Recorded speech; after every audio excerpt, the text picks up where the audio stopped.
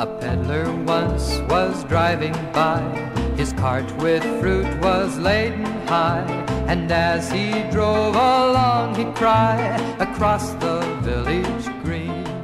Lake Effect continues now on Milwaukee Public Radio. I'm Bonnie North. And I'm Mitch Tyke. All summer, Lake Effect is exploring agriculture in southeastern Wisconsin in a series we call Full Plate. Our definition of agriculture is wide. We're talking about everything from backyard gardens to humanely raised and slaughtered meat, from which consumers are buying what kind of produce, to the migrant workers who harvest our food. Today we're talking with Christina Ward about home food preservation, from canning to fermenting to dehydrating. Christina is an expert teaching Milwaukeeans how to put food by. Her new book is called Aptly Enough Preservation, and she says that among the many professional hats she wears, there is one that she is particularly proud of. I'm the master food preserver for Milwaukee County. I had to fight with the state to get the accreditation because they didn't believe that a city, an urban area, needed this old rural program of teaching people the safest way to preserve food.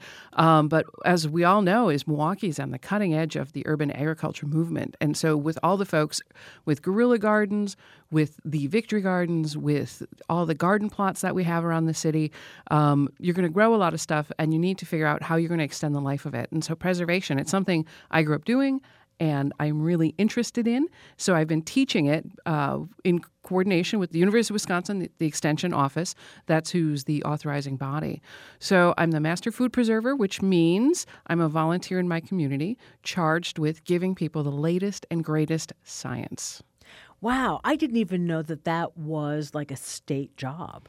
It's a volunteer job, and it's kind of cool, the history of it, because it comes from that post-Civil War era of the westward expansion and the idea of an old land-grant university. And so people may be more familiar with the Master Gardener program. And again, that's through the extension. The idea is it's an extension of the university, that a university like Madison is taxpayer, has some taxpayer support. And what the university gives back is knowledge. And the extension programs are about that outreach, about sharing that knowledge. And so when you talk about for Master Food Preserver program, for example, at Wisconsin, they do a lot of the microbiological testing, equipment testing, and then they share that information throughout the country and then with other master food preservers around the country to make sure that the science that they did gets out to the people. So talk a little bit about the accreditation that you had to do to get this, which then, of course, led you to write this very extensive book about the preservation of food. So the studying I had to do was, again, it's an interesting program in the sense that to become a part of it, you have to prove knowledge. So you come in having to have a practical applied knowledge. You have to know how to do it already. And then the university does the further testing and education. So I had to actually take like a written exam. I had to do practicals, which is they give you a recipe and you had to make it correctly with Dr. Barbara Ingram. And she's looking over your shoulder, making sure you're doing it absolutely correctly. And she will absolutely tell you if it's wrong. And so going through that process, gives you that structure and gives you access to the newest information, which, again, we tried to share with everybody. And teaching, I love teaching. I love sharing for information. I'm a firm believer that information is something that wants to be out there. I'm not a fan of kind of that. There's sometimes in food culture you see it with hoarding of information, that somebody knows how to do something and they're the only person that knows how to do it. I'm the opposite. So I partnered early on with the Milwaukee Public Schools, with the Recreation Department, to be able to teach food preservation in all its forms. And that's in the first part of the book. You describe going into the kitchen, which basically was a stove and a sink. Yes. Yeah. There's lots of kitchens, the old home ec kitchens throughout Milwaukee Public Schools and the rec centers. I've been in some fancy kitchens, and I've been in the middle of a field. With some of the bare requirements, like running water or some heat, you can preserve food. And so the idea was to take it down, keep it where it was, where it started, food preservation started, which was a practical skill that you needed to do to stay alive. And not a gourmet thing. Now, it's fun to do the gourmet stuff and to make things taste really good and do a little experimentation. But at its core, this is a practical life skill that has use today in modernity. Yeah, it's a practical life skill. It's also a science-based skill. Because you have to understand, how microbes work, and you have to understand what heat does to things and what pickling does and all of those chemical processes as well. And that was really the motivation for writing the book because, one, there's so much of the high-level science out there, and I digested that going through, the Master Food Preserver training program as well as my own research.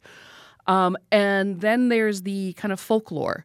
And between the two, it can be difficult to understand and scary sometimes. And so I think that my idea, it's how I teach people, is to take the science, make those concepts relatively easy to understand.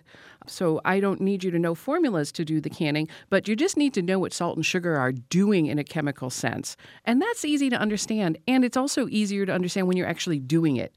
It becomes like a physical proof of concept. You get to say, oh, I see the jelly gelling. I know why now. And it also gives you confidence when you're doing it.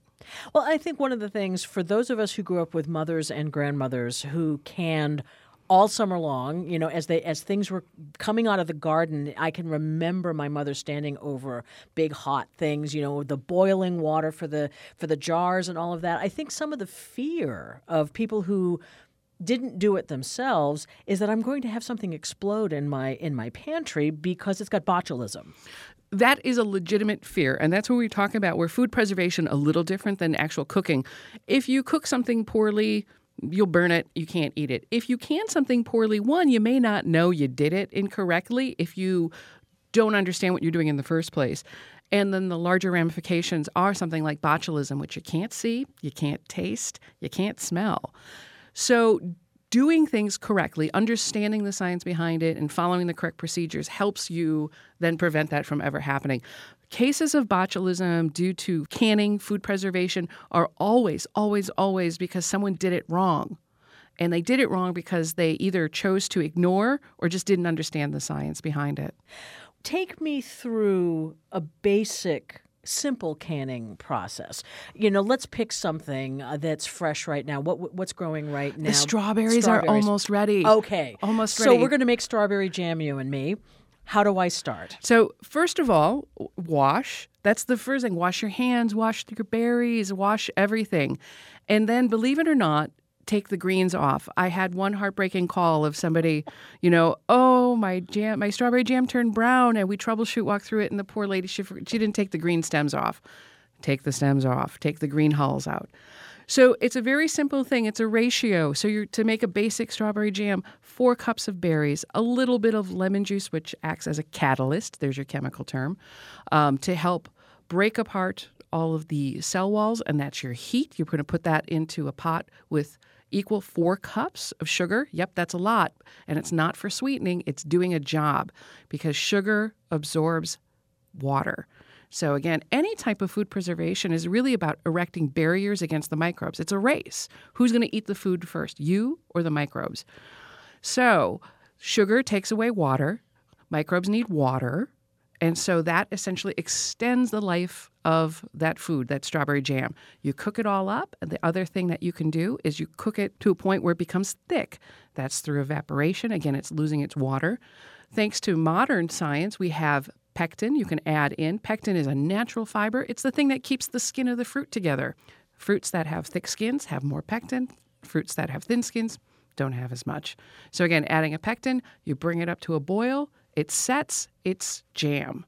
So you've got strawberry jam. You could stick it in the fridge and have it last a few weeks. You could put it in the freezer and have it last a few months. Or you could take the next step. You put it in jars and you put it in a hot water boiling canner. And all that means is it's submerged for a prescribed length of time. And after that, it creates, that's the physics of canning. It pushes all the available oxygen out, creates a hermetic seal. Nothing can get in. And there you go. You're 1 year to 18 months on your pantry shelf. That's it. But you have to also sterilize those jars. Well, sterilization is an interesting kind of term. So when we think about sterilization, we are thinking about grandmothers, and boiling all the jars. What you forget sometimes, again, this is where we have the extension and the universities doing this research, is science marches forward. Hot, soapy water. Hot, soapy water is great. So you don't have to boil your jars. If you wash them in hot, soapy water and rinse them right before you're going to use them, that's great. If you have a dishwasher, even better. Load them up, run the dishwasher cycle, leave them in there hot until you need them. Much easier. Food preservation has been around as long as human beings have been around, and you talk about that with fermentation and dehydration because those are two other ways of preserving food that you touch on. All preservation is really about extending the life of the food and erecting barriers against germs, against microbes. Fermentation, really interesting because essentially you're bacterial farming. What you're doing is attracting good bacteria, good microbes that then drive out the bad ones. Again, when I'm talking to kids about food preservation, the thing to keep in mind is bacteria poop is acid. Yeast poop is alcohol. So if you're making beer or wine, that's where the byproduct. It's that's a great alcohol. image. Yeah. So so really, what we're doing is we're using fermentation is using attracting bacteria to create acid, to create a high acid environment. Again, microbes are symbiotic to humans. They want the same things we want. So when we create a high acid environment, either through fermentation or pickling, what we're doing is we're making the place not a happy home for germs, for microbes. Right. And a happy place for the ones that work in our Exactly. systems and feed our own biome. Right, and that's Yeah. where kombucha is interesting because kombucha is then essentially it's both an acid and an alcohol because it's the SCOBY. You hear the term SCOBY. That's both a bacterial and a yeast. And so to come back to this is people have been doing this for time immemorial, since we started eating. The question that food scientists and food historians really haven't figured out yet is why did someone start eating it? It's easy to understand how something got left out. Krog, the caveman pot left the fish too long and it started to go bad, i.e. ferment. But who decided to eat it? The same thing with something really dried out. So starvation, hunger plays a huge role in food history of how we decided to start eating things. And then who decided it was good? There are many foods all around the world that are definitely an acquired taste. Right. And I'm also thinking of putting things together for a long winter because here in Wisconsin, we have a long time where things aren't growing and we have to be able to save food. Like you say, extend the life of things. I grew up in New Hampshire, same thing. Mm-hmm. And so you have the dried meats, you have the preserved vegetables, preserved fruits, and, alcohols if you're making beer or cider. That is in the fall when you do the apples. So do you think that is a large part of this as well as that we were trying to hold on to things? That is a huge part of it. It also, that discovery, again, thousands and thousands of years ago of something could be dried, something could be fermented, and then taken with you was, played a huge role in kind of the exploration age of the world. And that also goes to how people could then live in really harsh climates.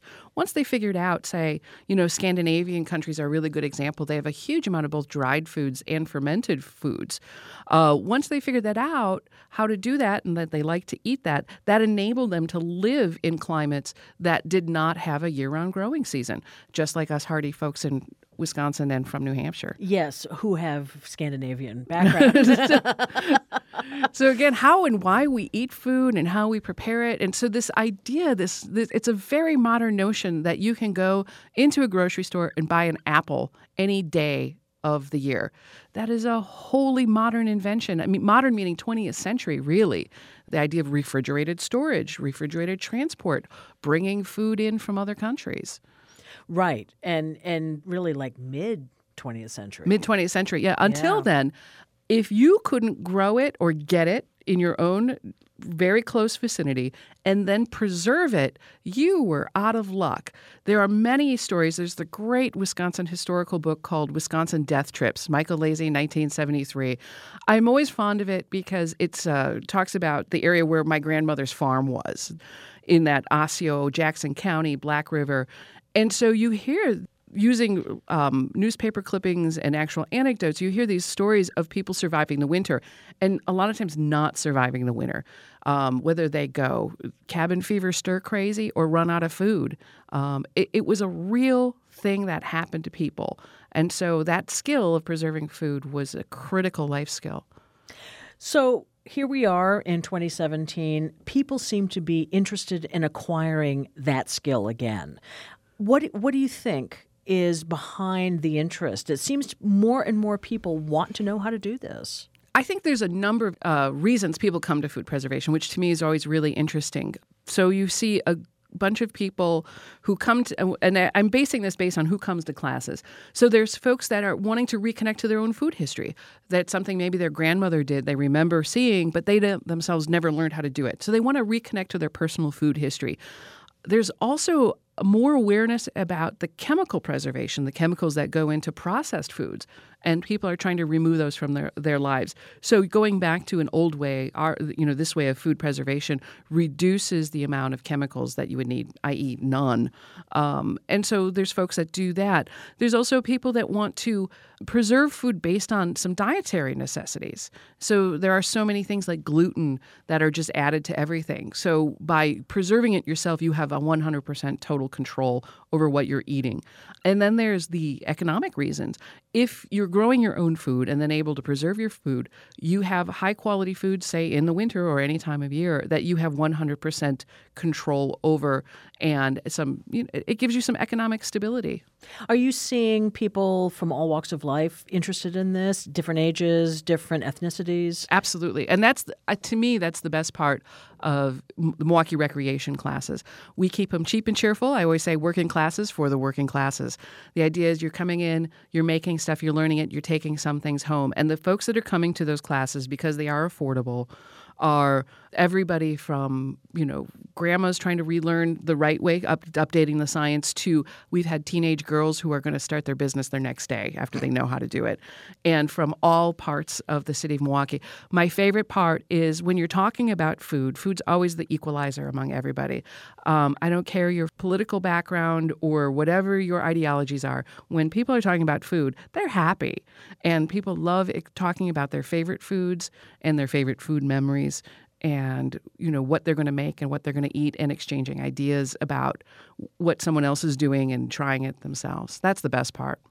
It takes you back to your childhood in some cases, too. It does. And that's where I think working with food and working together, there's that power of working as a group. And classes will start, everybody's as naturally, we're all, adult classes. So people come in, they're a little quiet. It's after work, everybody's a little tired. By the end of the couple of hours, if we're doing it right, everybody's giggling and laughing and making bad jokes. And just, it's that time we spend together, making things, creating something together. I think that empowers us as humans. Making bad jokes and making good food. Absolutely. Yeah. I'd rather have it that way than the other way around. Absolutely. Yeah. Much happier that way. Well, Christina, it is such a pleasure to see you again, and congratulations on the book. Thank you so much. It is called Preservation: The Art and Science of Canning, Fermentation, and Dehydration. And we are so pleased you were able to come in. Oh, thank you so much for having me.